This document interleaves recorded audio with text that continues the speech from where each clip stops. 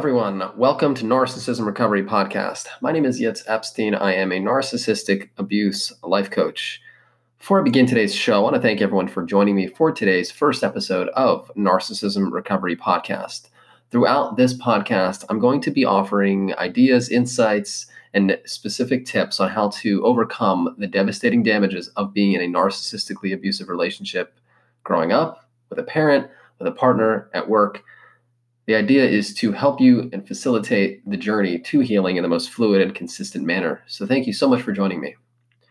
In today's episode, I'm going to be talking about narcissism and addiction. Narcissistic defenses are a whole host of protective and defensive techniques that are employed to protect a child and later the adult from dealing with and facing their inner emotional and psychological childhood wounds. A child who is abused, abandoned, bullied in any way will become emotionally wounded and emotionally dysregulated. In this dysregulated state, they will look to self-soothe with coping techniques that are most usually toxic and destructive.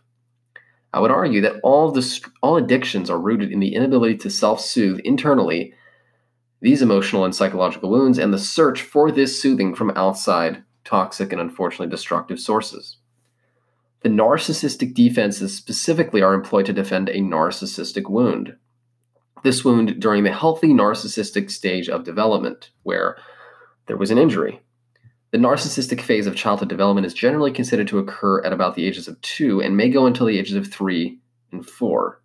This phase is notably for the child to develop an ego, a sense of I, according to Heinz Kohut. Without the ability to develop a sense of self and feel accepted in this self, the wounded child looks to fill their inner vacancy and soothe their pain with loads of techniques which we will discuss throughout this podcast. One of the main addictions is that of control and power over. Because the wounded child and later adult feels helpless and powerless and ultimately shameful to defend and protect themselves, they are now riddled with personal shame and humiliation which are incessant and find no peace. The power and control over others and sometimes even torture of victims serves as a soothing agent to alleviate this shame. A sort of rush and a high at feeling so invincible, narcissistically wounded individuals will use this intimidation and manipulation techniques to extract this feeling in order to alleviate their inner pain. This becomes a relationship pattern and a way of life, as the narcissist, like any other addict, will usually self-destruct and oftentimes lose everything in an attempt to get their quote-unquote fix. When left without the drug of choice, otherwise known as narcissistic supply, the narcissist is fiending and will enter rages, induce chaos, and launch emotional and psychological assaults on their victims to get the drug of choice.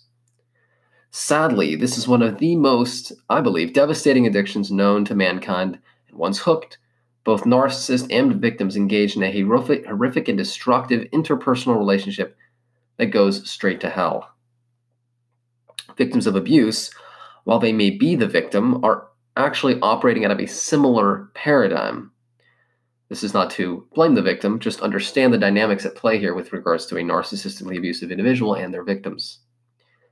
They are often codependent, which in and of itself is the addiction to approval and acceptance from outside and outward sources, which we will go into in a later podcast as well. In order to overcome this devastating addiction, narcissistically wounded individuals need to heal and go on a healing journey. This is very difficult and often doesn't happen because the first step to healing, like any addict would know, is admitting the powerlessness to the drug. The power and control is the drug, so admitting this is really tantamount to death.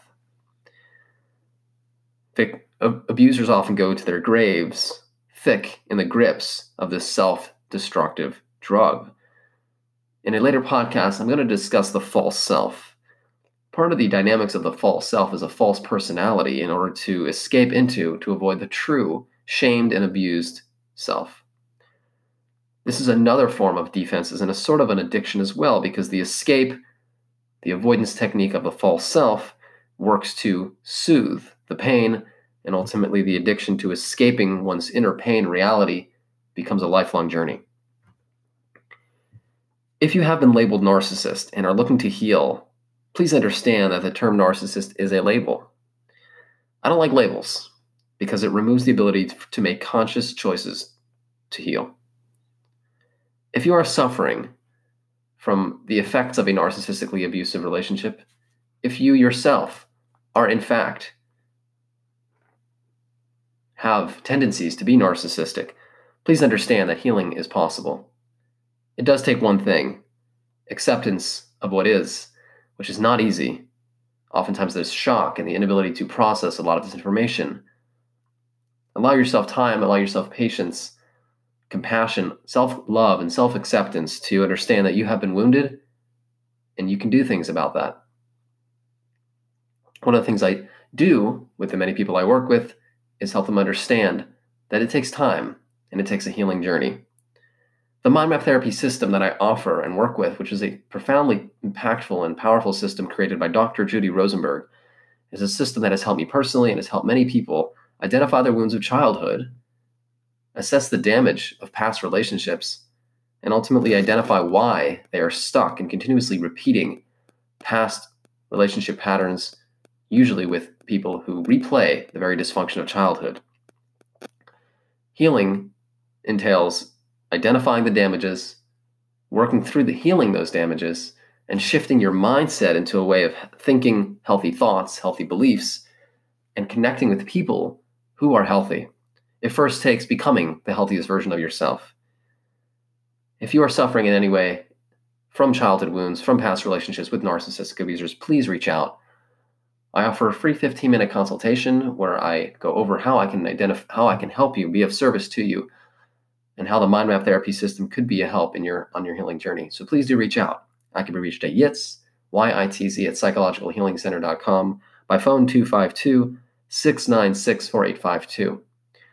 The healing journey is a brutal one. It's not an easy thing to overcome past abuse, specifically narcissistic abuse. But like I said, please understand that it is more than possible. It takes the right insights, the right guidance, understanding of what it means to heal, and what the journey looks like.